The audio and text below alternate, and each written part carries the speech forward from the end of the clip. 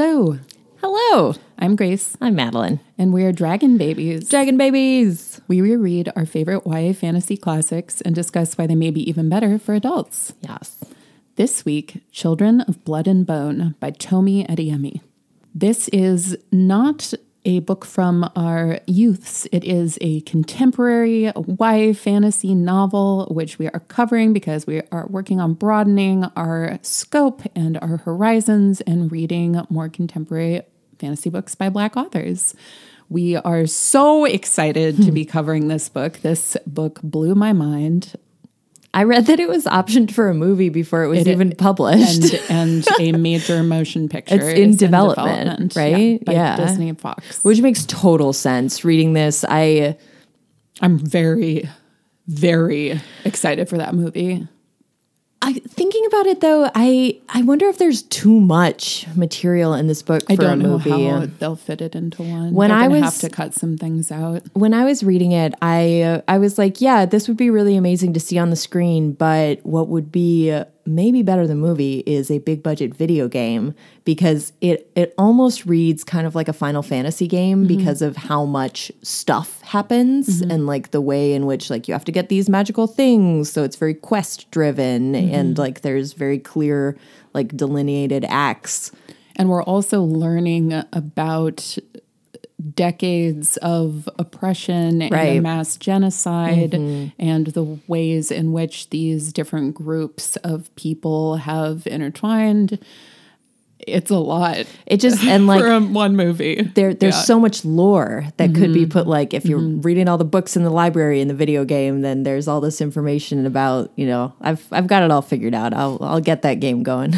Yeah, get in touch with Madeline if you are a developer. If you are a developer dev. at a major studio, I want big money, only big money for my first game. that's the plan. Okay, this book was requested by multiple listeners. Thank you so much. Also by Allison, one of my oldest and dearest friends. Special shout out to Allison. Yeah, sorry, you're going to get a special shout out if we've known each other since we were 14. It's only fair. It's only fair. So, the episode is going to follow the same structure as our reread nostalgia episodes do. So we'll start off with an exploration of the cover of the book. So even though this is a newer book, it doesn't fall... 2018. I don't think I said that yet. Okay, yeah, so a lot newer book. It doesn't fall into that overly CGI'd, glossy, just like graphic design is my passion. Or the too vague symbol-filled attempt at looking cool. It has, I believe, the main character on it, although I don't know. I think that's Saley. Okay. It is a young woman. She has like gray blue eyes, dark skin. She Silver has eyes. Okay, yeah, so it is Saley. And you can see also that there's some kind of golden tattoo or makeup on her face above her right eye, which I don't recall specifically if that's about anything, or maybe that's just the artist's own interpretation. No, I think it's probably the symbols of the Centauro, Oh, okay. Yeah, that makes sense. like Lekon has. And she has really incredible, like, flowing white hair that's, like, streaming out above and behind her. And then she has kind of, I don't know, she's got some head accoutrements, which also look really cool, kind of piratey looking. And the title is in her white hair that says Children of Blood and Bone. This is just a really cool cover. I'm a big fan. Oh, it's magnificent. Yeah. It would thrilled to totally read pull this me book in if I were a before- kid. Just upon seeing it, without knowing anything about it. Oh, and there's stars behind her in like the black background. Yeah, big fan. Big fan.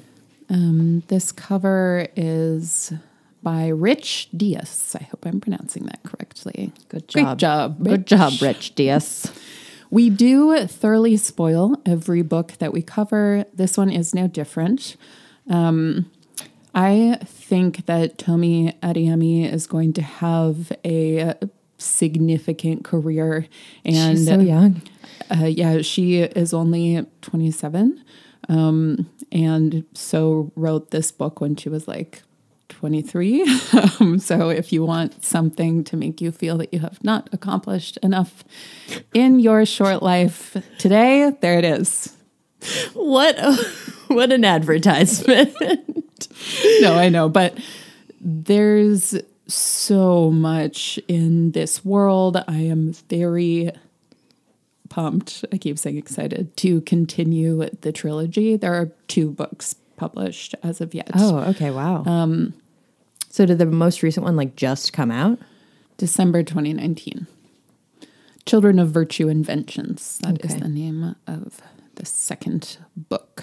Yeah, and I feel like that's a newer trend with fantasy lit of this kind lately, that they have a long, complicated title. And I agree. to be honest, I'm pretty into it. Like it's magical, it's gothic, it's I feel like Sarah J. Maas kind of Yes. popularized that. yeah, and now like it's very out there, and I'm pretty okay with it. Am I pronouncing her name correctly? Haven't looked it up. Okay. I mean, you don't come to this podcast for correct pronunciations. No, that's not what we do here. And we do apologize. So I'm going to provide a plot summary for those who haven't read the book, although what I was trying to get to is to say I highly recommend that you read it. It is long, but I would argue that it can be read at a quick pace, or I listened you to the can whole really thing in like revel in it. Yeah.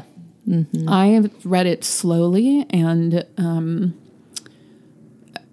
all of our listeners, especially our American listeners, can probably empathize with how wretched and excruciating the last few weeks have been. Today is November 14th, 2020, the year of our Lord. Yeah. And so having a distraction and an incredibly rich world to step into has been very helpful for me. And the audiobook, I listened to a bit of. That's the whole you thing. can speak on it more. It's magnificent. Super fun. So well done. Yeah. The audiobook is narrated by Bonnie Turpin, and she does just an exquisite job with all of the characters, and especially with a narrative that is frequently jumping from perspective to perspective, Yeah. and from internal monologue to dialogue, Which is really hard to do in an hard to audiobook. do. And I listen to a lot of audiobooks, and when someone screws it up, it's really confusing, but it's also super easy to screw up. I agree. So basically the gist of this is, maybe we're out of practice at recording, but I feel like I'm all over the place.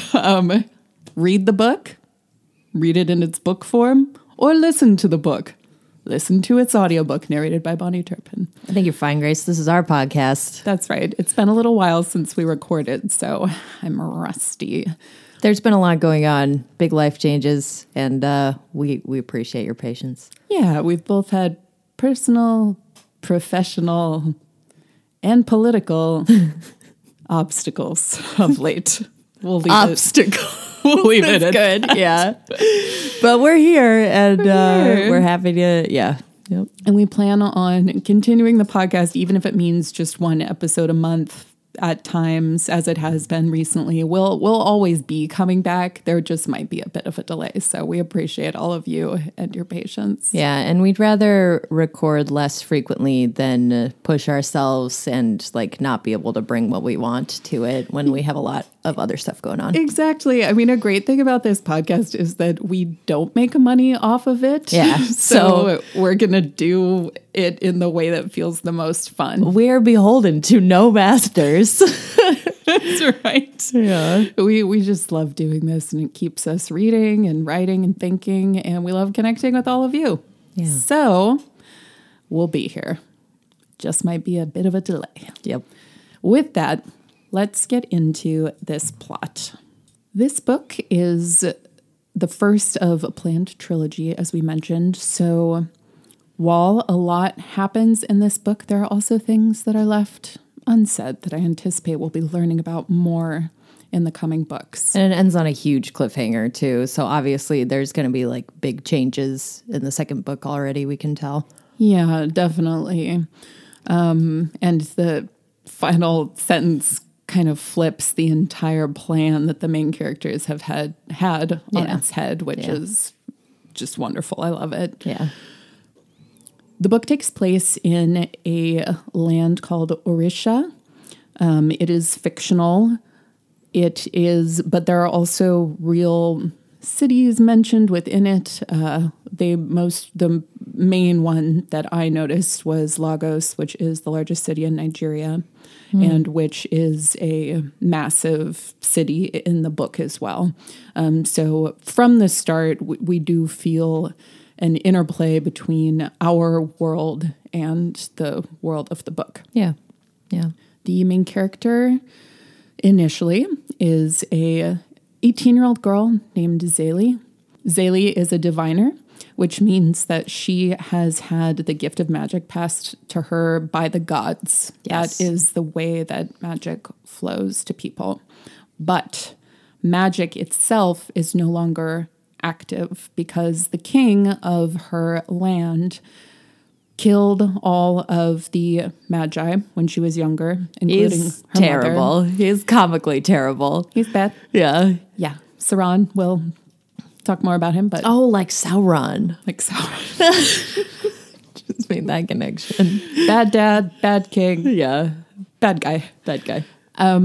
He attempted to erase magic from their world Yeah. because he is scared of it. He's a big mean jerk. And we learn later, but his father had attempted to supposedly work with the Magi, and instead the Magi had uprisen and killed him, and they killed Sauron's first wife and his children and everyone he loved. And now he is really into genociding everyone who threatens him in any small way. Yeah. He's a just tyrannical, just despot. Despot? Despot. Yep. We see his guards forcing unfair taxes out of the people in Zélie's village, Aloran, which is a fishing village. And just generally, things are violent, they are unsafe, and if you are one of the children of a magi, if you're a diviner, but you haven't had your magic awakened, they were allowed to live during the mass genocide called the Raid, but they are still treated as less than the non-magical folks who very are, much who are oppressed. called Poseidon. Yeah. Then we switch perspective because the book is told through the perspective of three characters. First Zélie, then Amari, who is the princess of Orisha and the son of Sauron. When it first switched to Amari, I was vacuuming and I didn't turn my volume up. And then I missed the beginning of that chapter. And then I turned it up and I was like, what the heck is going on now? We're in a palace. Yeah, so I had to go back. But We're eating coconut pie. yeah, it's a pretty funny switch from the like relative poverty of Zélie to like the palace. Yeah, being told like, that's too much dessert. Yeah. Yeah, Yeah, Pretty exactly. dramatic. So effective comparison there by the author. Amari is my favorite character in the book. We'll get it out of the way right now. She's great, yeah. But she starts off as a very frightened person. Understandably. Who has been living under the tyranny of her father, who is not just violent to people who are unlike him, but to his own children as well. Yeah, because his last family like wasn't strong enough and that's why they died. Yes. So That dude has issues. Yeah, he did. Yeah. So he naturally forces his two children to sword fight with real swords. And when his son injures Amari, he praises him. Yeah. That's the environment that she grew up in. Yeah. So Amari realizes that her servant, technically also her only friend, Binta, is not in attendance. Yeah. And she hears rumors that it's because people think that Binta stole a piece of jewelry. And she knows that in her father's palace, that means she is probably going to be put to death. So she's trying to find her and figure out what's going on. When she does, she witnesses a scene with her father, his commander, and Binta, where Binta touches a mysterious scroll and magic explodes forth from her. So something is afoot. There's an artifact. It's bringing magic back. Amari listens to her dad and his commander, Kaya, talking about this and hears a little bit of the rumblings that these artifacts that were supposed to be destroyed during the raid weren't actually destroyed. They were put in an iron chest and sent to the bottom of the ocean. But as we all know, that means they can still come back. If the One Ring has taught us anything, they're going to show up again. Don't just put it in a pond. Don't just put it water is not an infallible. You can't trust water. Yeah. You can't trust it. Sooner or wash later, out. Smeagol's going to come along. Yep. So, Amari is at once mourning Binta and she's heartbroken. She feels responsible for Binta's death in a variety of different ways. She feels like she should have done something. And this spurs her to go to the commander's room and take the scroll and escape from the palace. That's Amari is so brave. She's amazing. That's incredible. She's been in that sheltered environment her whole life, and then she witnesses an act of inhumanity and is like, no, I'm out. I'm done. Yeah, that takes a lot of strength. We also have our first glimpses of the colorism and racism present within the nobility compared to, I think, especially the diviners, but then also the commoners, because another noble girl has been bleaching her skin. And there's a lot of discussion of how Amari is too dark and things along those lines. So, already we've witnessed so much regarding the schisms between not just the diviners and the Kosadon, but then also the nobility and the commoners, and then also within the nobility itself. Yeah. Masterful. Yeah. No, when at the very beginning of the book, even, it all just starts coming out and be like, oh, okay, I clearly understand the prejudices and the allegories to real life here. That was very well done, especially for such a young person. But, as a white person, I didn't really have to think about any of that stuff until I was older, because it didn't, I was in a bubble. So Amari and Zélie then cross paths. Zélie is in Lagos trying to, and successfully, selling an incredible fish. Yeah, so she sells that fish for a fortune. Yeah, to a fool. Yeah. Who's hungry. Yeah. A hungry fool. I can't lie. I've been a hungry fool many times. So she is so excited because she's going to be able to pay their taxes. They're going to be able to be safe and comfortable for at least a little while. And then Amari pulls her into a little space between two tents and is like, you have to protect me. The guards are after me. Yeah. And Zélie, who is complex in many wonderful ways, she is impulsive, but tends to be impulsive in the direction of trying to prevent death, which makes sense. Yeah, she's trying to protect life. Yeah, exactly. Her mother, her type of magic, which we'll talk more about in a little bit, was a reaper, which means that she is connected to life and death and souls. She's a little like an Abhorsen. Yes. From Garth Nix's Abhorsen series. Yep, exactly. And some of that definitely flows through Zélie. Yeah. And so she helps Amari escape.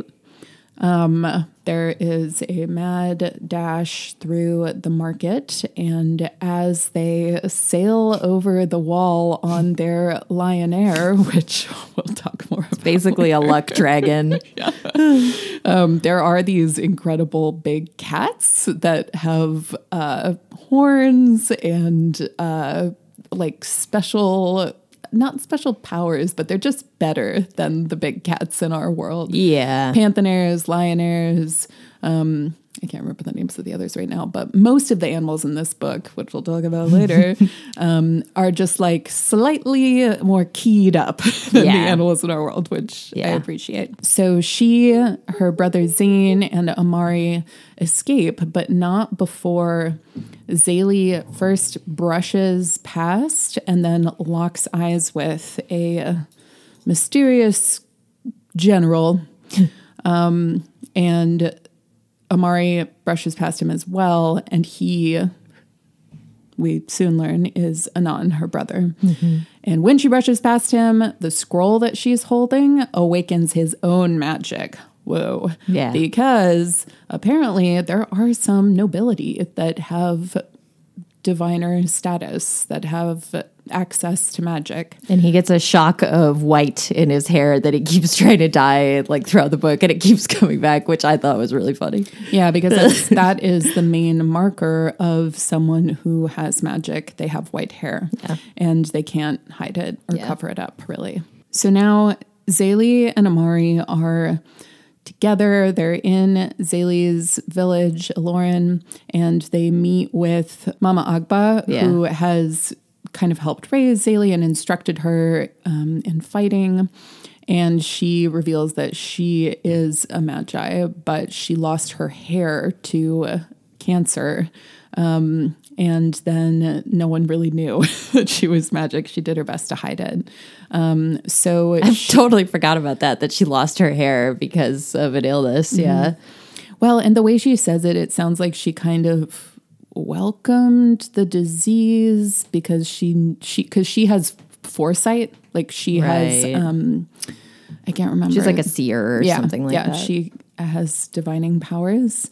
So they talk to Mama Agba. She touches the scroll. She gets her magic back. Zaylee touches it as well and starts feeling things. And they're like, oh my God, this is real. This scroll has the capacity to bring magic back to our people and give us a fighting chance against the oppressors. Mm-hmm. So they start coming up with a plan. They need to get to, they believe, in a temple called Shandomblé, because Mama Agba sees it in a vision. She sees Zane, Amari, and Zaylee climbing up to the temple. So they're preparing to take that trip, and then the Orishan guards show up. And Inan, too. With Anan and Kaya. Anan has been sent by his father to follow Amari and to try to get the scroll back so that they can actually destroy it, but then also bring Amari home. Yeah. Anan, at the same time, is starting to have some struggles because he has magic now, and his form of magic is a connector, which means that he can hear people's thoughts. And that is very overwhelming, especially when you are commandeering guards and getting into battles. Yeah. So when they are at the village, they kind of accidentally, kind of intentionally burn it down. Yeah, they just burn the whole thing down. Killing many of Zaylee and Zane's community. They managed to escape with their father, Baba, and with Mama Agba. But then it becomes clear that they're going to need to set out on their own and attempt to get to Shandomblé and then figure out what to do next from there. They go to Shandomblé. Along the way, they do have run-ins with, not run-ins, but just interactions with other like villages and trading posts. So they're leaving a bit of a trail. But the more important thing is that Inan can hear Zaylee's thoughts. And I thought it was important that they sell Amari's headdress and dress because they need money really bad. And that's really nice stuff. But I think that helps Inan track them too. Well, yeah, then they have proof of where they were. And so as they're heading to the temple, Inan and Kaya and the accompanying guards are pretty hot on their trail. Yeah. So at Chandomblé, they find one remaining priest. He is a centauro, which is someone who is tasked with maintaining the connection between the gods and the magi. He's covered with Senbaria, which are the symbols that we mentioned earlier from the cover. So Lekan tells them a lot. He shows them a mural that gives them insight into the creation of magic and the system of the gods and the connection between the magi on Earth and the gods elsewhere. And he fully reawakens Zaylee's magic so that she has complete control of it. And she is a reaper like her mother. So she also has control over the spirit world and the connection between life and death. While they're finishing up their time there, Kaya and Inan show up. And Kaya is the general / lover of Saran. Yeah, she's the commander. So like the only person, who's like just below Inan because he's the prince. But she's also Saran's, companion, romantic companion of many years. And they enter into a fight with Lekan, and he dies. He sacrifices himself. So Amari, Zaylee, and Zane can get away. Inan, at that point, is trying to use his mental powers to find out where they're going. Isn't that when Kaya dies? Right. Yeah. Kaya catches him doing this, freaks out. She's like, like, you're one of them. Oh my gosh. And he's trying to convince her otherwise, but it doesn't quite work. And then he accidentally kills her. Because he doesn't have control of his magic. Yep. And he's suppressing it all the time, which is causing a great deal of strain and is making him erratic and very emotional. Lekan tells them that they need to go to a different city called Ibeji because he's been trying to find the other artifact that's required to perform the ritual to bring magic back. It is called the Sunstone, and he had a lead on it, but then he got called back to the temple by the gods to meet them. Yeah. They travel to Ibeji, and there they find a slave gladiator based economy. Yeah, this is some wild stuff. Yeah, it's not good. Yeah, we've heard throughout the book of the stocks, which is the forced prison, the labor. gulag. Yeah, that is mostly filled with diviners because they are already being overtaxed. They're being watched incredibly closely. They lost all of their family members during the raid. There's just more of a chance that they're going to end up in the stocks. So the slaves in this town are forced to compete in a battle and an arena. And the prize for winning one of these battles is the Sunstone, which the announcer has ended up with somehow. Yes. So they witness the mass slaughter of the slaves in these battles, and Zaylee is like, okay, time to sign up. So she enters the battle with Zane and Amari helping her, and with a battalion of other diviners who are slaves. And she wins. She does it. It's really tough for her for many reasons, but because she is a reaper, she feels every spirit as a body is being killed. And she can also feel the fact that people who didn't have comfortable deaths are trapped in this mortal coil. So there's a tremendous amount of power in this gladiatorial slave arena for her to draw from, because there's been so much unjust and painful death. And she realizes that she's able to raise those spirits and use them as her soldiers, but then also give them a kind of healing piece so that they can move on. So she gets the Sunstone. I also forgot to mention the third artifact, which is a bone dagger, which Lacan gives to them. Yeah. So they have all the artifacts. That was a freebie. That one was a freebie. They have all the artifacts, and they are ready to head to the island that they need to get to on the solstice in order to complete the ritual that can only be completed like every 1,000 years or something like that. It's a Hobbit type situation. Also a Majora's Mask type situation. I love a timed quest. Yeah. I love it when the clock is ticking down and you have to do this thing. Oh my God. Or no one will get another chance. So they have a brief moment of playfulness when they're like splashing and throwing each other around in a river. And then Inan shows up. Yeah. So Inan is full of rage. He's trying to kill Zélie. He is at this point thinking of his magic as a disease that's infecting him, and he thinks it's her Zélie fault. put it in him. Yeah. He has also seen her in his like liminal space that he can visit thanks to his powers. I don't know how else to describe No, it's great. it. Yeah. It's like a reed-filled river with a waterfall where he and Zélie meet up and trade insults. Yeah, and then later be mean to each trade other. sexy times. And then then they bang in Anyway, we're getting ourselves.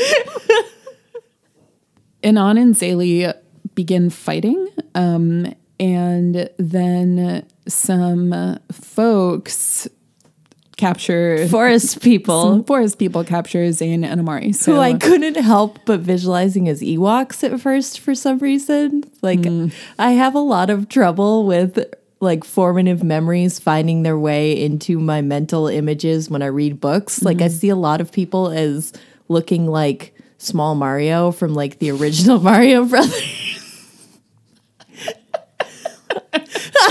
I have intrusive thoughts. Help me. I'll just leave that there. oh no. Yeah. Small Mario. I mean, it could be worse, I guess. He's like 6 pixels. How often does that happen, and who in particular, like what characters have you seen as Small Mario? Bilbo. Okay, well, that's the fault of the book, the Hobbit edition that we read. The most growing up. amazing cover ever. Yeah, we have an episode on The Hobbit, and that does have a picture of the cover of it on our website, but I'll put it up in this epepisode description, our website, dragonbabiespodcast.com, Thank you. so that you can take a look and see why Bilbo makes us think of Mario. So they were not Ewoks. They were human diviners. They're diviners, yep, and some of them magi. Yes. But they're completely cloaked. They can't see who they are. They have no idea what's going on. Yeah. So at first when it was happening, it was just like, oh God, what fresh nightmare is this? What new devilry is this? Yep, exactly. So then Inan and Zélie realize that they have to work together because each of their siblings, I mean, the people that they care about the most, were captured by mysterious assailants. And in the process, Inan sees Zélie's memories and has this deep Epiphany moment of seeing what her entire life has been like and how his dad is actually the oppressor, not magic. And he is... It's basically just an empathy high. It is. Yeah. Yeah. And it's both lovely and depressing because I do think there are many, many people for whom it is impossible to even have a fraction of understanding of what many groups of people's lives are like. Yeah, of what it's like to be a member of an oppressed group. Yeah.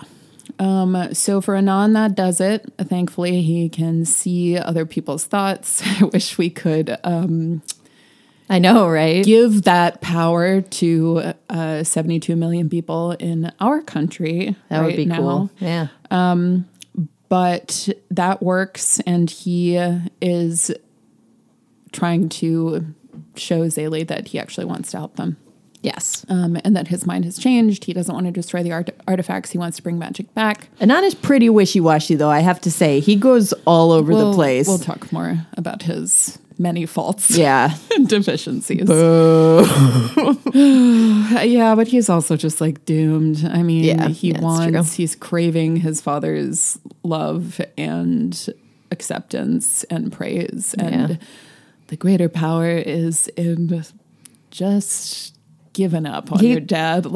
He's not even fated to become the ruler. His sister is, so. Well, because she realizes that that's what has to happen. Also that was for me a literal fist punch in the air moment when Amari says, "I am your future queen." Yeah, it's like, haha, get lost, Anan. Okay, so Anan and Zayli are trying to figure out how to save Zane and Amari.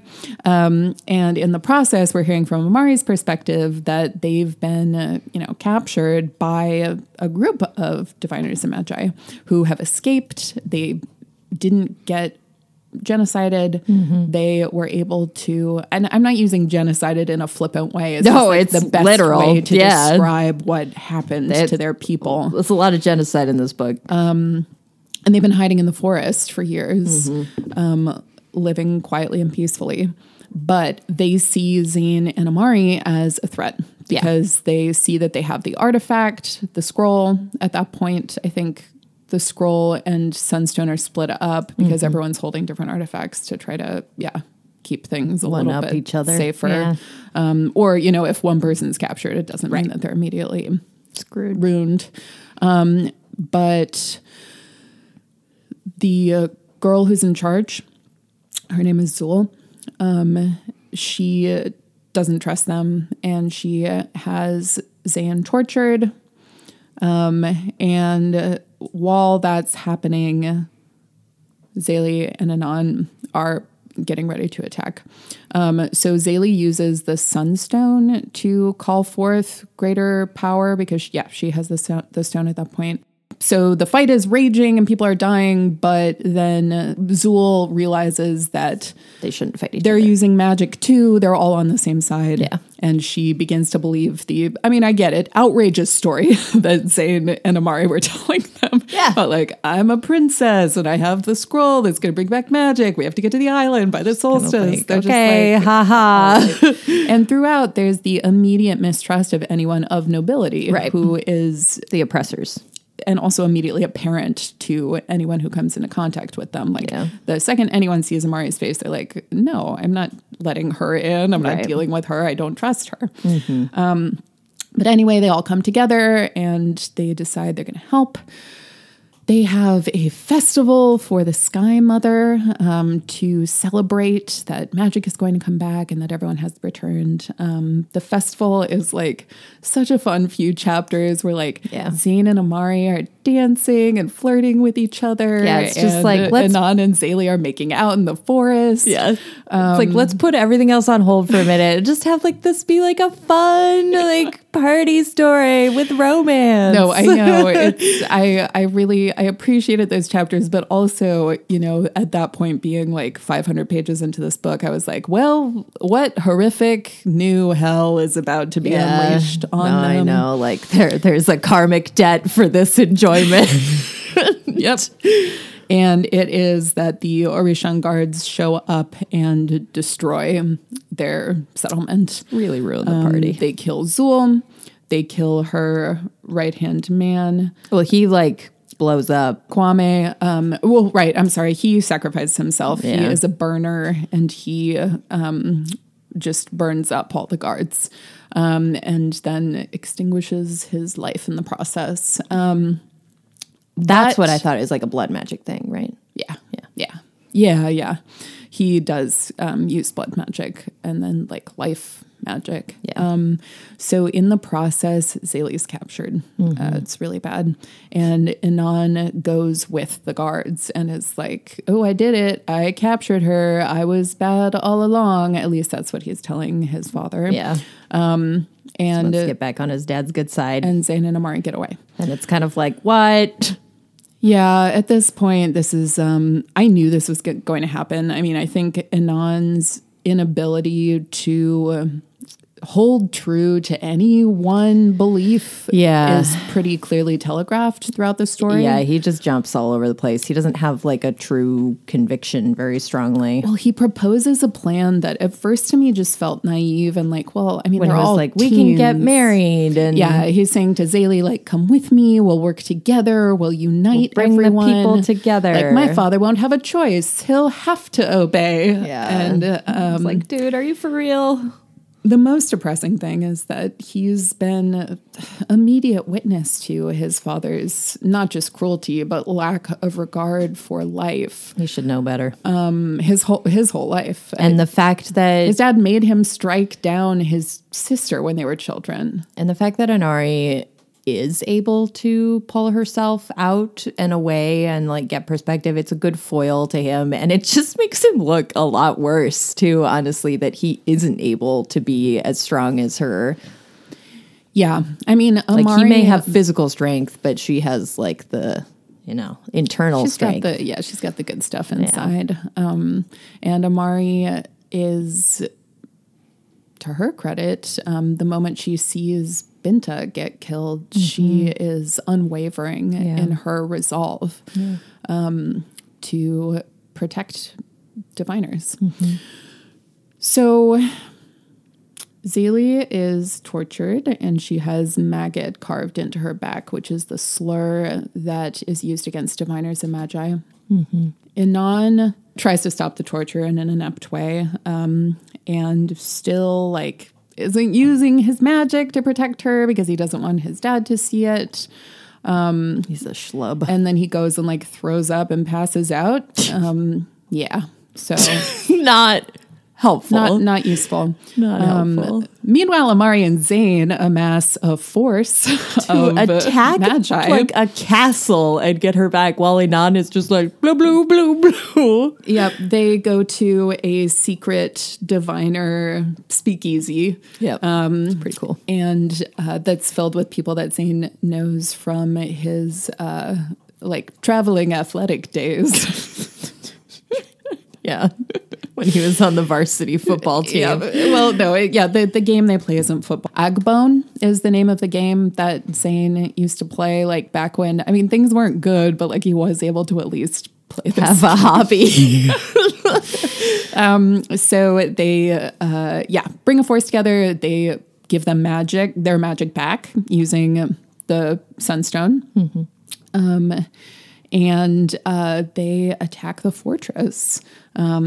They get Zaylee out. Unfortunately, in the process of being tortured, she has lost her magic. Yeah, she loses her connection to her magic because of her traumatic experience. Yeah. And she knows that, but doesn't really tell anyone yet. And they leave Inan there. Because at this point it's pretty clear whose side he's on. And he also says, I can help fight from the inside, but I don't think anyone is taking him seriously at this point. No. So they keep going because at this point they're really running out of time. But they got a lot left to do. Yep. So they continue on, get to a seaside town that's known as a mercenary town. And there, Zaylee walks into the first cave that she gets to and hires the mercenary leader there to... Rowan hires the mercenary leader, Rowan, who she had been pickpocketed by earlier in the story. I didn't understand the accent that the narrator was giving Rowan. I'm pretty sure it was Russian, which was pretty interesting. I didn't listen to those parts, so I never heard it. That was but pretty that's funny. Great. Yeah. Rowan's a very fun character. Yeah. It's just the sexy pirate guy.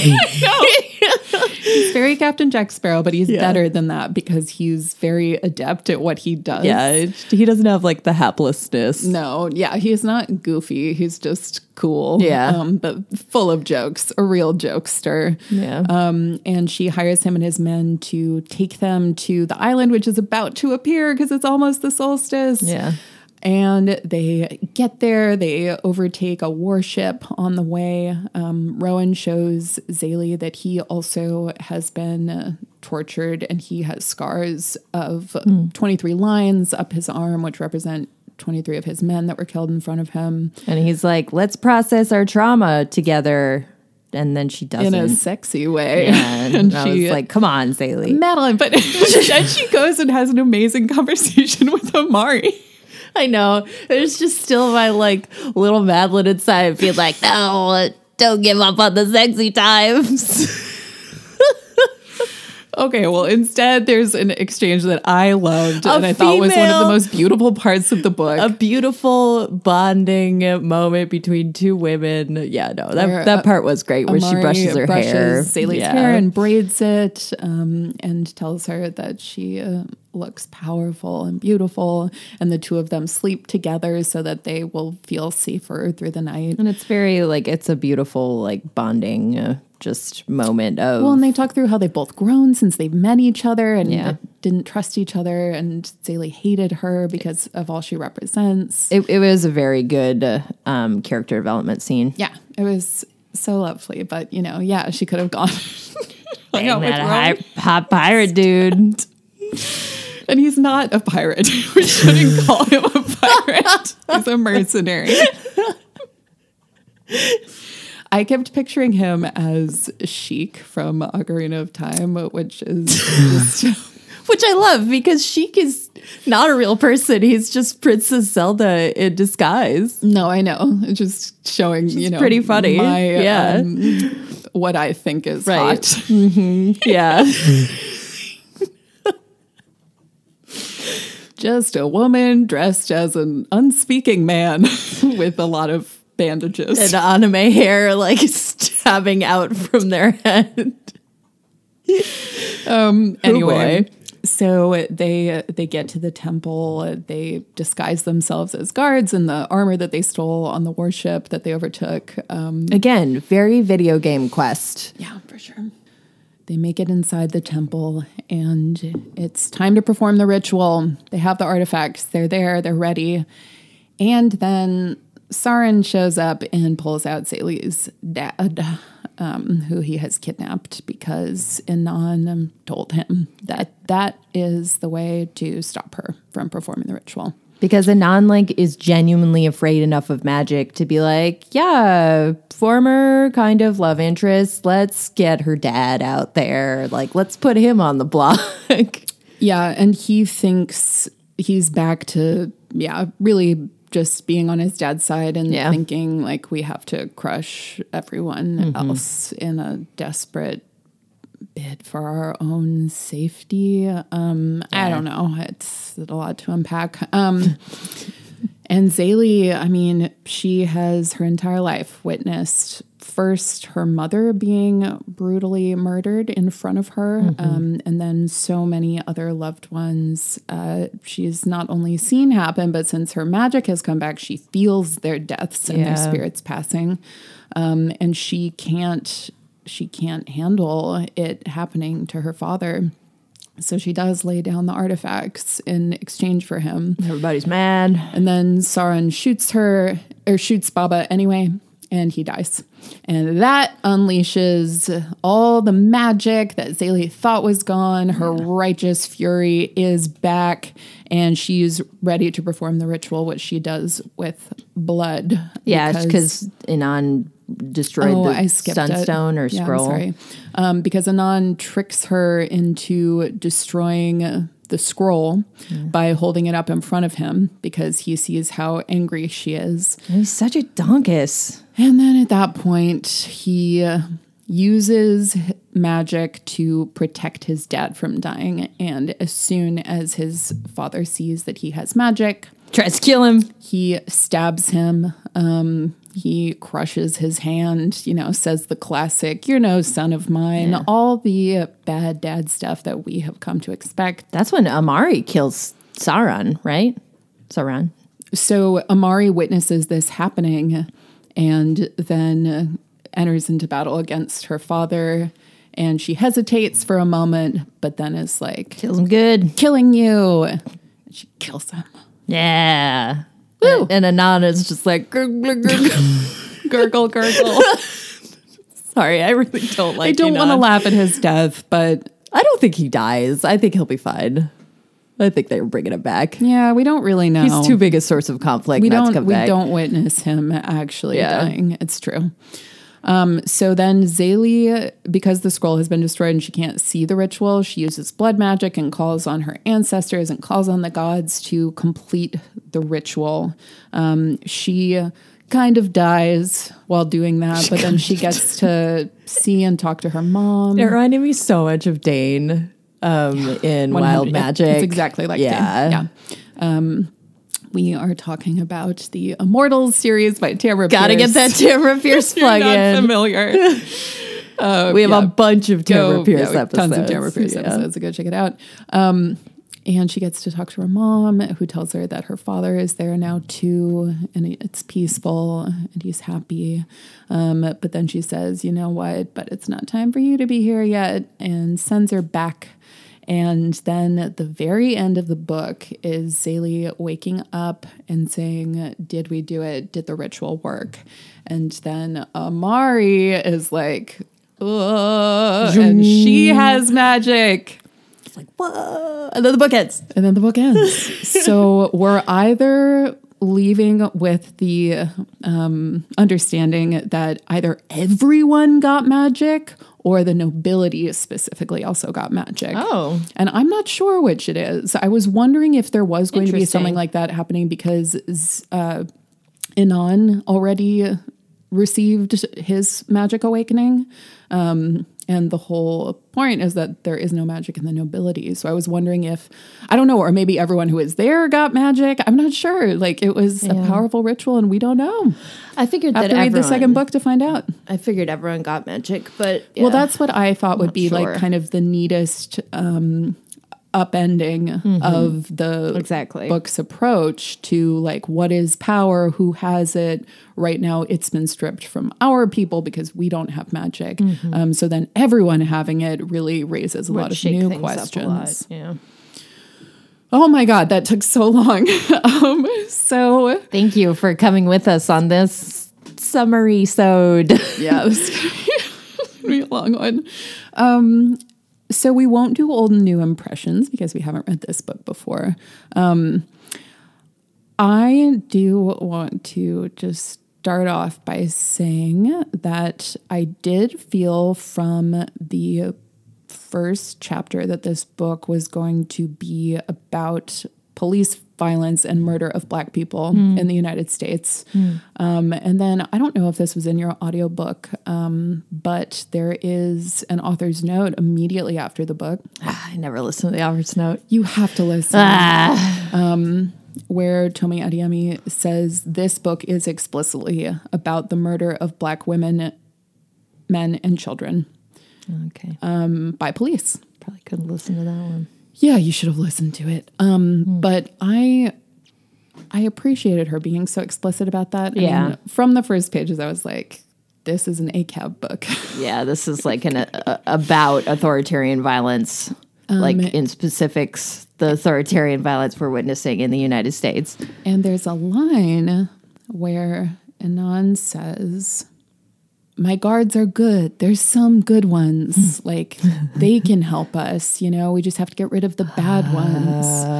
And there is a moment when Zélie says to Inan, after he's saying, we just got to find some guards. They'll help us. She says, if your guards were here, everything would be just as broken, just as hopeless. There's no living under their tyranny. Our only salvation is power. And this message is repeated again and again. There's such an interesting discussion of what power means and how it can be good or whether it can be good. And I think the second book is going to be really important because people have magic again. And like there's this ongoing discussion of, well, we can't show our magic as being evil, or like when the burner uses his magic to kill all the guards, then Inan and his dad use that as justification of, well, we have to stamp this out. But how is that any worse than them killing entire communities of people? Right. It's just all justified through whatever lens they want to use to make them feel like they're in the right. But what is the right? Right. It's a very common, like, authoritarian society theme of like, well, we're just doing the violence to prevent them from violencing on us more later. And it just goes in circles. Yeah. Zélie also explicitly says to Inan, your people, your guards, they're nothing more than killers, rapists, and thieves. The only difference between them and criminals is the uniform they wear. So I did, check to see what she had said about the writing of this book, because the author's note, like I said, is explicit, and I encourage you to listen to it, Madeline. I encourage anyone who, where she names some of the Black Americans who have been murdered. Okay. And talks about why that made this book important for her to write. She has a blog post from 2015 on her website. So a few years before this came out, that is about why she writes. And she, just really puts forth there, like, well, I write about what I'm thinking about. And anytime a Black woman, man, or child is murdered by police, I feel it. And as we all do. Okay, and that's with like Zélie's feeling when people die. Yes. That's interesting. And she's constantly throughout the book too naming the people who have died. Okay, yeah, that's true.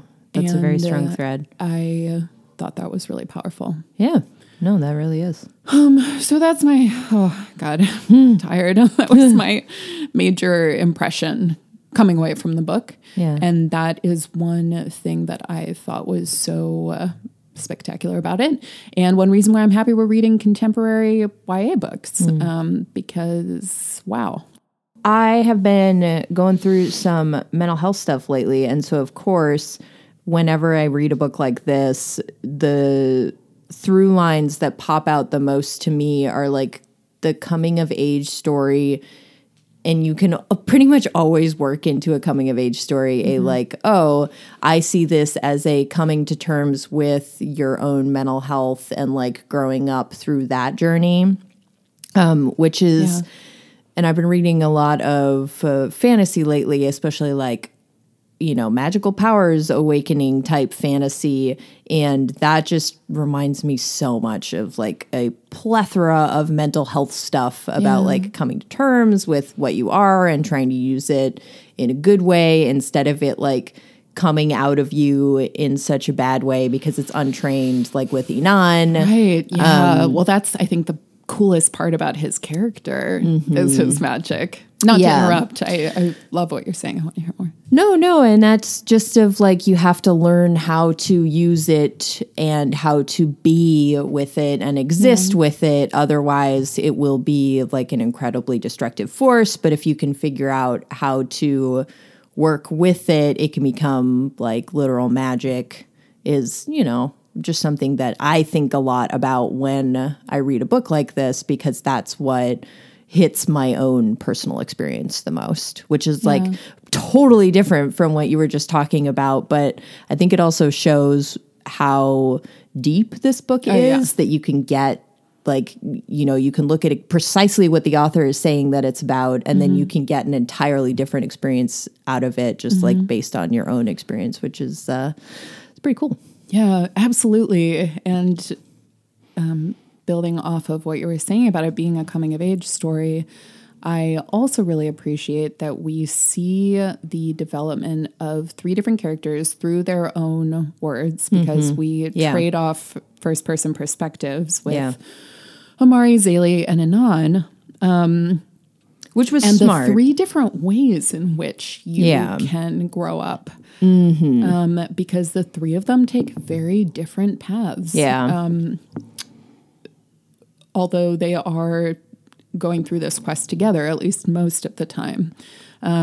Because Zélie goes from being angry, not trusting herself, she again and again says, why do they want me to do this ritual? Why is anyone trusting me to lead them? I can't do this. I feel like I'm failing again and again. People are dying around me and I can't stop it.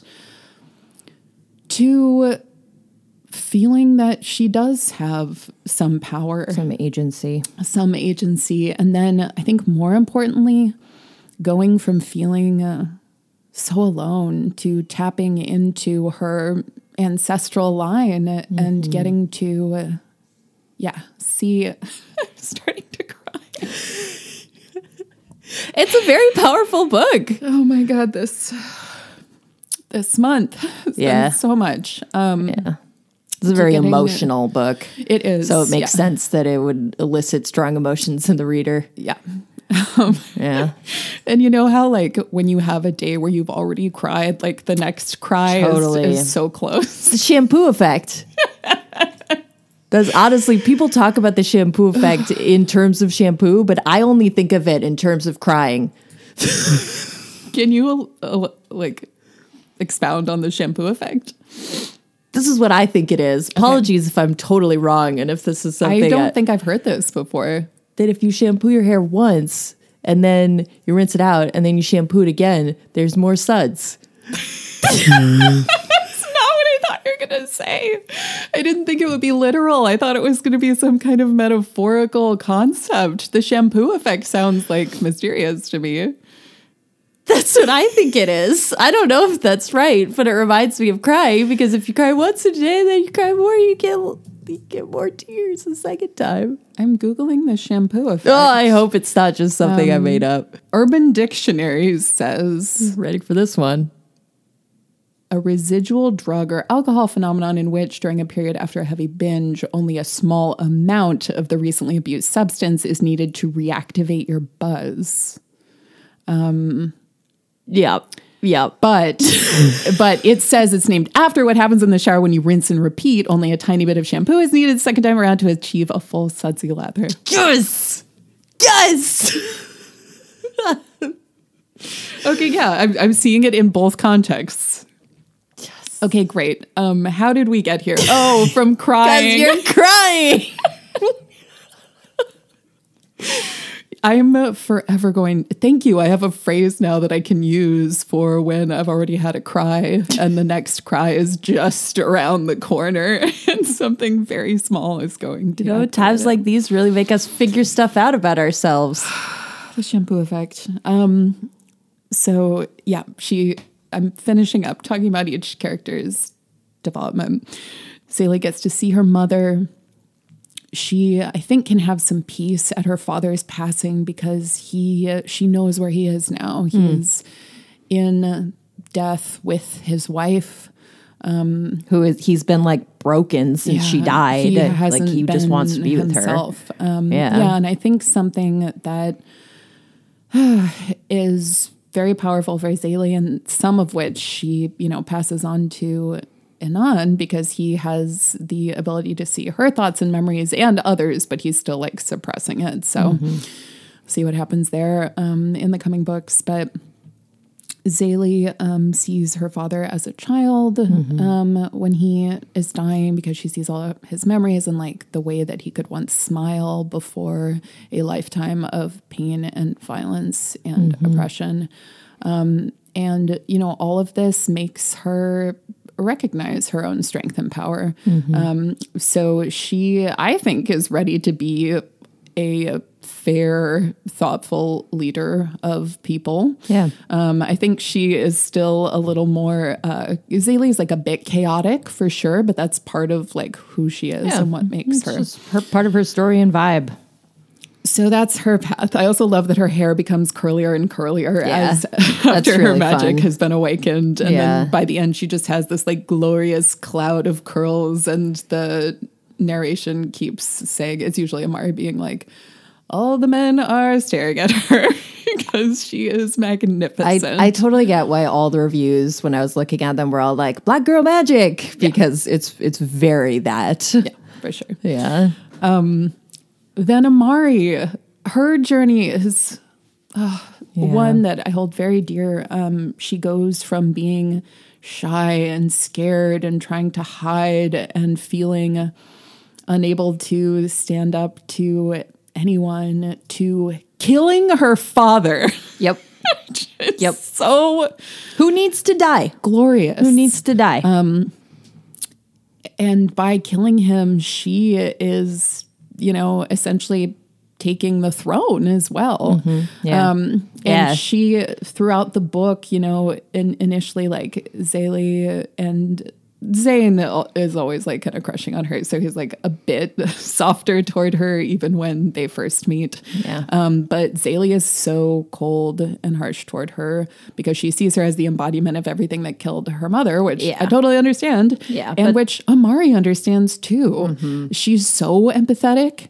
She understands why Zaylee hates her and like doesn't judge her for it. And she's also able to like be hard on herself, but then also accept that she's growing. Like when she thinks about, I was just cool with Binta like being my servant my whole life. And like, yes, I wasn't witnessing myself the things my father was doing, but it was close at hand. If I wanted to figure it out, if I wanted to see it, I could have seen it. It's an excellent parable about like finding out how privileged you are and calling your past self out while being like, well, I'm going to do better in the future and I'm just going to like keep educating myself and keep being less crappy. And like, it's a story about giving yourself permission to do that, which is really, really effective. Yeah, we need to be cognizant of how those experiences should push us in a better direction. Yeah. And Amari is so good at that. I love the moment, like I mentioned earlier, when, she thinks to herself, I've never said this out loud, but now I realize this is how it has to be. And then she says, I'm your future queen. Yep. And everyone's like, oh, I'll do it. And I just love witnessing her growth throughout the book. She's really glorious. And she loves to eat, which we'll talk about during Pretend Food. Yeah. There's also a really cute last few pages in the ebook that were an annotated chapter that Tomi Adeyemi did and then put into the book. Maybe it was from when she was writing it, I'm not sure. But they're also like kind of commentary that she was clearly adding for the reader. But it was the chapter from the Sky Mother celebration that is from Amari's perspective and that has the line that like her dress had initially fit well, but now it was straining at the hips. And Tomi was like, familiar. It was like, she's my favorite character because she's so guided by food. And I was just like, yes, me too. Yeah, I mean, food is what motivates me to get out of bed most days. Yeah. God, if I get up and start existing, then I can eat. Yeah, my partner and I often like talk on the phone and decide what we're having for dinner before like noon. Yeah, I've been experiencing that with you guys since I moved to Seattle. Like at 1 o'clock on a Sunday, I'd be like, so what do you think we should eat for dinner tonight? So anyway, the last main character's development to discuss is Anance, which obviously takes a different path than the other two, and I think is a really, really important character for us to see and get to know, because this is what a lot of people in real life are like, where he not only witnesses firsthand the death and destruction caused by his father and his father's forces, and by extension himself. He is able to travel into Zaylee's mind and witness her experience, her life experience. He sees her mom dying. He feels her endless torrent of heartbreak and suffering. And he still ends up kind of crappy. And he's very crappy, some might say. After those experiences, he is still so... It's kind of like the further away he gets from it, the more he reverts. And he like gives himself permission to revert. But I do think he technically grows, because he's not just regressing. He is becoming set in his own beliefs that magic is dangerous. He grows in like a not entirely good way. Well, right. And I think that's like a form of growth that we need to be very cognizant of. And that's why I think it's important that he's in the book. He makes me think of like like a red pillar or like a QAnon totally. conspiracy theorist. Or like it reminds me when someone's like, oh yeah, like such and such used to be a hippie in college, but they're super conservative now. And it's like, well, really? Like, let's examine. right. Yeah, he's accepting, but also leaning into his position as his father's son. Yeah. I mean, Yeah. it's dark, but getting to see it through his own perspective is important. Yeah. I think it's interesting. Okay, let's talk about the magic system. Yeah. Because I love how clearly defined it is, and I really appreciate that it hasn't been completely forgotten, because I was worried at the start. I was like, all the magi have been killed for the most part. I mean, there are but it's still enclaves there. of people that manage to survive, but they have to hide. They have to, spend their lives trying not to share any of their wisdom or their power with anyone. And, you have a figure like Mama Agba, who is the first one in the book who gives us like a little bit of an idea of what's going on. Was her not having hair part of how she survived? I didn't remember how she survived. Okay, that she was able to hide. Because she could hide. Yeah. They did not know that she was a magi. So the magic system, the magic is given by the gods to particular individuals. Yeah, and it's like a link. There's like a special spiritualism, like reverence mythology, because it is like it has that religiousness. And like I mentioned, Orisha is from Western African folklore, which Tomi Adeyemi studied. So she graduated from Harvard with an honors degree in English, and then she got a fellowship to study West African mythology, religion, and culture in Salvador, Brazil. And that was where she came up with the inspiration for Children of Blood and Bone. I wonder, that's interesting, because I wonder if that's because at its core, this reminds me of Lord of the Rings, not in a derivative way, but like in a constructive way. And that would make sense if it's very like based on deeply rooted mythology, but it's like a new story with all of those elements. You know what I mean? Yeah, that makes sense. I mean, I said this to Madeline earlier, but I couldn't shake this feeling when I was reading this book that this was the Star Wars that I wanted. And I don't know if that makes sense. No, it reminded me of Star Wars some too.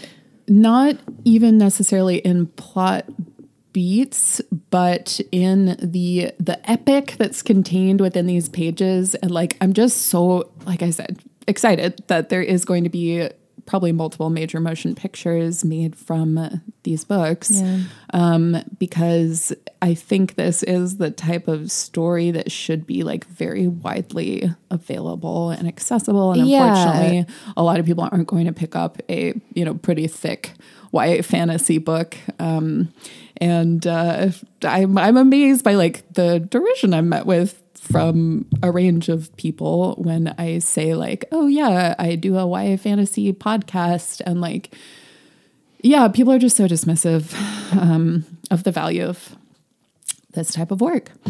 But it is very, I think the Star Wars thing about it is that it feels like such a exciting and important story. And the odds are so staggering. Right. Yeah. And just the, the small revolution, like by a group of people that has been, all but stamped out. But yeah, I'm not interested in drawing like specific parallels between this and Star Wars, because I think they're super, super different. But I think this is like what we deserve instead of Star Wars. Yeah, Star Wars instead of the new Star Wars movies specifically is what I'm talking about. Yeah, and whereas this is not. Tomi Adeyemi also said that one of her inspirations was the Hunger Games movie franchise, specifically because she had heard about the series but had never really picked it up. And then she saw a trailer for the first movie and she was like, yeah, this looks great. And she went and read the series and loved them. But then when the movies came out, she was really struck by the anger that people had because some characters were Black in the movies when they didn't think that they were in the books. Right, which is like always a super fun cultural backlash when like it happens a lot in gaming too, where people are like, oh, like you made this political because you didn't make it all like white people. Like that's the basic thesis of all of those arguments. Really, the whole white fragility is staggering. Yeah. But, and then she was like, well, I'm going to make books where all the characters are Black. Screw you. Yeah. But that was also part of her inspiration for this series. Anyway, the magic system consists of different types of magi clans who have different specific abilities, and that I loved. I mean, that reminded me of the Circle of Magic series by Tamara Pierce, where there's distinct different magical affinities. Yeah. And like we mentioned, Zaylee is a Reaper, Anon is a Connector. I wonder what Amari is. Yeah, I'm really excited to find out. Yeah. I wonder if she'll be like a healer. Yeah, I think that she has that kind of vibe. Yeah, I loved all the moments when she would there'd be like stress and people be freaking out and Zaylee's trying to deal with her trauma, and then she'd just be like quietly standing there with the sunstone, like, what's up? Exactly. Yeah. Just a big sweetie. Yeah. But some of the others we encounter are burners who have control over fire. We learn about grounders and welders who have control over like the earth and iron. I think that's another reason why I keep being like, I want to play this game, because the characters would be so highly customizable, you know? Yeah, like you could sure. try out all of these different schools So many of different magic. paths that you could take. Again, any developers for huge studios that listen to our podcast To create Skyrim, but children, blood, and bone. Something that I thought was really cool was the duality of the health and disease magic, where you could be a healer or you could be a cancer. Yeah. The it goes cancer both ways. magi was really cool, who would just like strike down the guards with pox. It's wild. Yeah. It's amazing.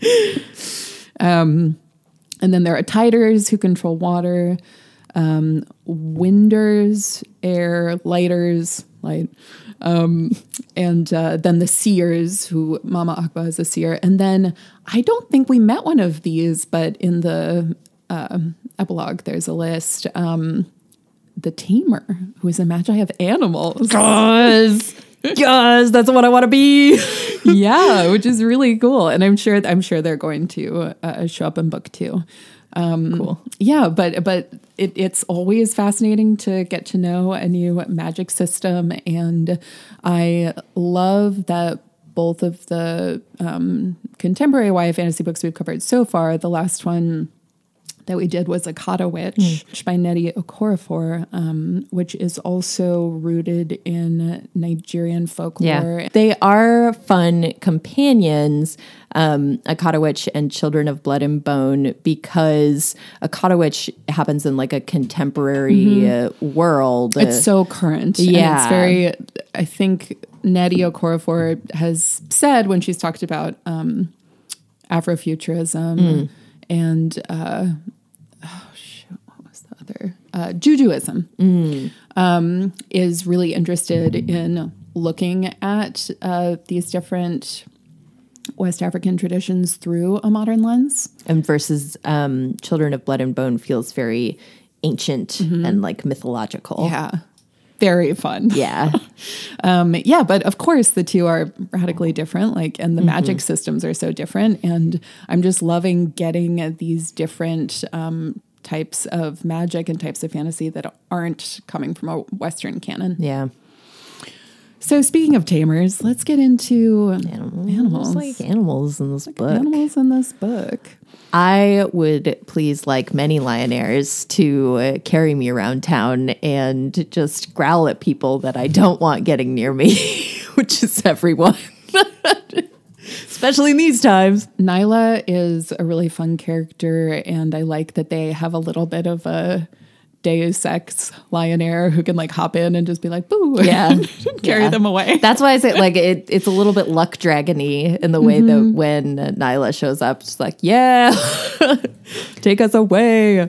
And then I think there are leopardaires, right? Yeah. Then there are other interesting animals that are, again, very similar to creatures from our world, but Just with kind of souped up. just like a kicked up little twist. Like Yeah. when Zaylee goes into Rowan's cave, there are, I can't remember what they call them, but they're clearly bats, but they're like extra bats. like gull bats Hang on. or zoo bats. Zaylee is talking about the giant crystals in the ceiling of the cave. They provide a faint light, illuminating the two-tailed batters gathering around their glowing cores. The batters seem to watch me as I move through the cave. Their chorus of squeaks is the only sound I hear. Chorus of squeaks. Yeah, and the lioners have like little horns Yeah. on their heads, but then are also just very large. And they're also like specially intelligent. Yeah, right? I mean, they seem to be very aware of what's going on and they're how to help. Yeah, they're like dogs, only bigger and smarter, and cats And instead cattier. of dogs. Yeah, They're like dogs, only cats instead of dogs. yeah, exactly. Yeah, But they're I very mean, loyal. there's no, that I like get what you're saying. domestication, like that symbiotic relationship. Yeah, no, they were really cool. And that was just a fun addition to the story that like they didn't need to be there, but I love Yeah. that there is this entire like group of different species of animals that are just It's just extra fun. special and Yeah. living in this world as well. And it makes the world come alive. Yeah, no, that was a really cool addition that Yeah. I appreciated. Pretend food. Pretend food. So there is a lot of questing, which means that we're going to get some Hungry times. hungry times, but But also questing food. travel times. Yeah. There are very few feasts and they're fraught. Yeah. But something that I loved from the very start is that the introduction to Amari is her getting in trouble for eating too much coconut pie. Yeah. Which same. Any party of any kind growing up, I was just so fixated on the food beyond anything else. And like, That is literally like still the only thing that gets me to go to parties is when I'm like, well, the food. There will be like hors d'oeuvres, probably some dessert, something really sweet, like, and I can just eat it instead of talking. just like anything that's been catered, there's an instant fire inside of me where I'm going to sample everything that's been provided. And as the partner of a doctor, well, back in the times when there were gatherings, Obviously, this is the before 4 times. the food is really good. And let me tell you, I'm kind of bummed that there won't be holiday parties this year because last year I ate some good stuff. Yeah. Some really good stuff in really weird places. One, we were in like a lab's office. So it was just like a bunch of cubicles and everyone was like milling around. I felt like I was at like a Dunder Mifflin office party. The parties, the doctor parties you guys go to just sounds so fascinating. So weird, just behind and these are the parties thrown by like the different departments. Right, lawyer It's not, parties they're not suck. like personal parties. Lawyer parties is just everyone trying to one up each other. Yeah, no, these are way chiller. I did drop like a little mushroom puff on someone's shoe and she didn't mind too much. Just throwing food at people. I'm fun at parties, okay? Yeah, there was someone with like an array of different wines just at reception. There was an older physician in the back room and he had his whole whiskey collection that he brought and he was just giving out little sips of whiskey to people. Okay, a lot of booze, a lot of booze. Well, but people weren't getting drunk. It was just like little amounts of different drinks. I don't drink at all. So you know. give me a tiny amount of wine, I'll fall over. Anyway, yeah, party food is really important. I'll never forget our brother Patrick's baptism because I think it was the first time I had catered food and Where was the party? at our house. The jelly beans? No, that was my No, communion. Yeah, you Pop were brought us like jelly 4 or beans, so. right. You probably don't remember. Yeah. but it was at the house that we lived in at the time, the like little after baptism party. And there were like these tiny tacos, like miniature tacos, and they blew my mind. Were they taquitos? Chris is just like, tiny tacos. I think I was too young to be able to, put identify a name to anything, yeah. but I was just like food. Yeah. Yeah. I'll always remember one of your birthday parties where one of your friends had celiac disease, which at the time was unheard what? of. Yeah, like what the hell is it? And I think she also was diabetic. She was like had a few things going she had a lot on. of So she dietary brought all restrictions. her own food, and she just had these little Tupperwares, and she had a little Tupperware of her own gluten-free, dairy-free cake. And I will never was ready. forget just watching her and being like, wow, we all lead very different lives. But anyway, all my party memories are food related. I remember the first wake I went to because I ate 6 of the ham sandwiches they had. That was also catered. Wow. Yep. Taking a different track As now. a small child, yep. Yep, Are you talking about Great Aunt Carol? I am. And everybody was so happy at the wake. And I was like, y'all were just crying in the church. I don't understand this dying thing. I was like 6 years old. Yeah. Grief is complicated and funerals are very complicated. Yeah. So anyway, party food, that's how we got off on this topic. All the way into death is very complicated. This may be our longest episode yet. Okay, but we're getting there. So I love the introduction of coconut pie. I really, really want coconut pie. Yeah, it sounds really good. There are types of coconut pie I absolutely love. I love the flavor of coconut. I just don't like dry shredded coconut. I don't mind it. But a creamy, fresh coconut pie is... Or ice cream. Chef's kiss. Yeah. Coconut ice cream. I love coconut milk based ice creams. It's very rich. So delicious. Yeah. If you live in Seattle, Molly Moon's vegan ice cream is do a all lot of- coconut milk yeah. based for the most part. Yeah. And it's exquisite. It's very good. Yep. So we get mentions of, courtly princessy foods like sweet cakes and coconut pie that's taken away. And I love Amari's just sweet tooth in general. Like she made me think of you because she would always be talking about the sweets. Sweet cakes. Specifically. There are lots of mentions of like street food and cart food essentially in the different cities that they go in. Get mentions of sweetbread and cinnamon in the merchants' quarters, spiced antilopentai, which is another fake animal. That is like a souped up antelope. Spiced antilopentai meat from one of the carts in the lakeside town, which sounded really lovely. Yeah. Then we get the great moment where in order to test Amari, Zaylee shakes a papaya out of a tree and then just like whips it at her head. She's trying to force her to show that she can fight. It's like some courtroom drama type stuff. As a parent, where you throw a ball at someone yeah. and they catch it with the other hand. Yeah. Or like as a parent, just checking your kid into the deep end of the pool. Well, that's a little different. Then Amari slices the papaya in half with a little hidden she has skills. blade. Yeah. Takes a triumphant bite. Yep. So I appreciate papaya as instruction.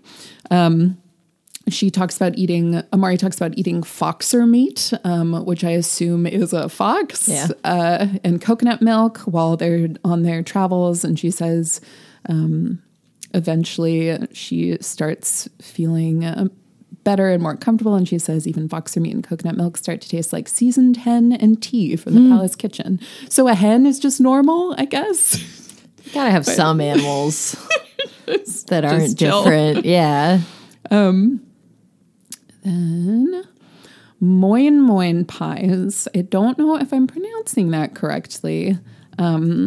but they are mentioned a few times, and I looked them up, and it looks like they can take many different forms, but they're essentially a steamed or oven-baked bean pudding. Okay. That is, it seems like Kind of like red typically savory, but yeah, like a pea cake, a bean cake, and those sound very intriguing, and I want to try them. And there's a lot of mentions of, I don't know how to pronounce this, jollof rice. Is that how they say it? I think it's jollof rice. Yeah. And the narrator reads the book with a Nigerian accent, so I don't know how to pronounce things. But jollof rice, which Zélie, the smell of really reminds her of her mom. So I love those like sweet food scent callbacks to treasured memories. Scent is a wonderful thing. I eat a lot of really simple foods when I'm stressed out, like simple foods for children, because it reminds me of when I was a children and things were simpler. There's also at the festival for Sky Mother, Amari says, I bite into another moin moin pie as I watch the festivities, savoring the melting of the steamed bean cake in my mouth. A diviner walks past with a platter of shuku shuku, and I almost cry when the sweet coconut hits my tongue. I know the feeling. Yeah. And she's been out traveling and, just getting wrecked. Yeah. It's been a tough time. And then my last pretend food quote is from the same page when Amari says, I wipe the crumbs from my lips, desperate to hide the fact that I've eaten my way through half the festival. All too relatable. I get it. And I'm sorry, I lied. That is not the last one. My final quote is from the sweet scene that made me cry earlier when Zélie is with her mother in the death/afterlife. Yeah. And she says she breathes in her mama's scent, and after all this time, she still smells of warm spices and sauces, the mixtures she brewed in her jollof rice. Oh. Okay, we are closing in on 2 hours. Woo! Woo! Let's talk about our badass ladies. So every episode, we do pick a badass lady and rate her on our badass lady meter. We are reclaiming the word badass. Yes. Would you like to go first? My badass lady is... I'll do Zélie. And I'll rate Zélie. I feel like Zélie has good little Madeline energy. Yeah. And like the characters in the book aren't, I mean, I would call them children. They're like 18. Yeah. Around that age. Mm-hmm. They're dealing with a lot. Yeah. And I would rate Zélie learning to use what you have in a powerful way instead of a damaging way. Nice. Thank you. Yeah. I mean, as I said earlier, my favorite character is Amari, and I want to give her my rating.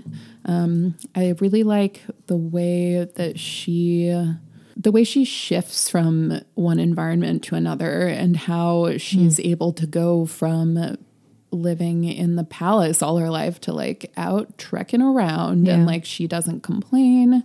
Her tum is rumbling. I always think that would be, I'm sorry, I'm broken record here, but I'm hungry. I always think that would be my biggest problem with questing in a fantasy book. I would be Pippin fully. Like, totally. I'm just so hungry. What about all second the time. breakfast? Come on. I need more than an apple. Yeah.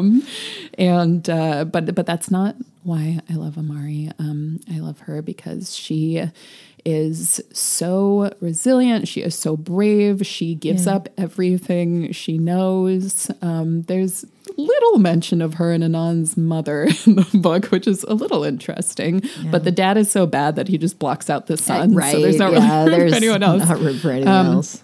And she's clearly devoted to her children. Like, she's trying to keep Anand safe. She's trying to guide Amari to grow in the way that she thinks is best, which isn't, what Amari wants, to be like light-skinned and thin and pretty and polite. Yeah. But she figures out how to get what it is that she wants, and she's going to be queen. So everybody else. And she's going to be a really good leader. Kick rocks. I mean, that ability of hers throughout the book to immediately empathize and soothe, I think is the quality that Orisha neat. And that's why I wonder if she's going to be like a healer or something. Yeah, I'm so excited to find out her magic. I am going to buy the second book today. So, yeah. My rating for Amari is getting back Binta's headdress so she has something to remember of her. Oh, this book took me in so many different emotional directions as you've been able to tell from this episode. Yeah. Thank you for coming along with us on this journey. This is what happens when we read a 500-page book. It's a really long book. Yeah, but I was really happy for its length, and finding a new world to disappear into right now is so welcome. So thank you, Tomi Adeyemi. Thank you, listeners who requested this. I listened to it a lot while I was moving. Yeah. When I listened, I was also out wandering the streets, and it was a good book in motion. Yeah. You can find us and everything else we mentioned we'll put into the episode description on our website, dragonbabiespodcast.com. We're also on Instagram at dragonbabiespodcast and Twitter at dragonbabiespod. I haven't been very active on there lately because, of all the reasons we mentioned, but as I said, we'll always be here. Feel free to send us a message. We will reach back out at some point, and I'm also really behind on replying to emails and comments, so I read them all. We love them. We really appreciate them. And I will respond one day. Thank you. Our next book. I like this because I think we cover one of these every holiday season, just inadvertently. That is funny. No real reason. But we are going to read The King of Atolia by Megan Whalen Turner, continuing on in the Queen's Thief series. So if you want to revisit it or read it for the first time before the episode comes out, which I don't know, maybe we'll put one out in the next couple weeks. Maybe it'll be a month. We're trying our best. We'll see. A lot of big life changes continue to happen. Yeah. But we really love and appreciate you all. Thank you for journeying along with us, as Madeline said. And I appreciate we'll see you soon. Bye. I'm Grace. And I'm Madeline. Until next time. Bye.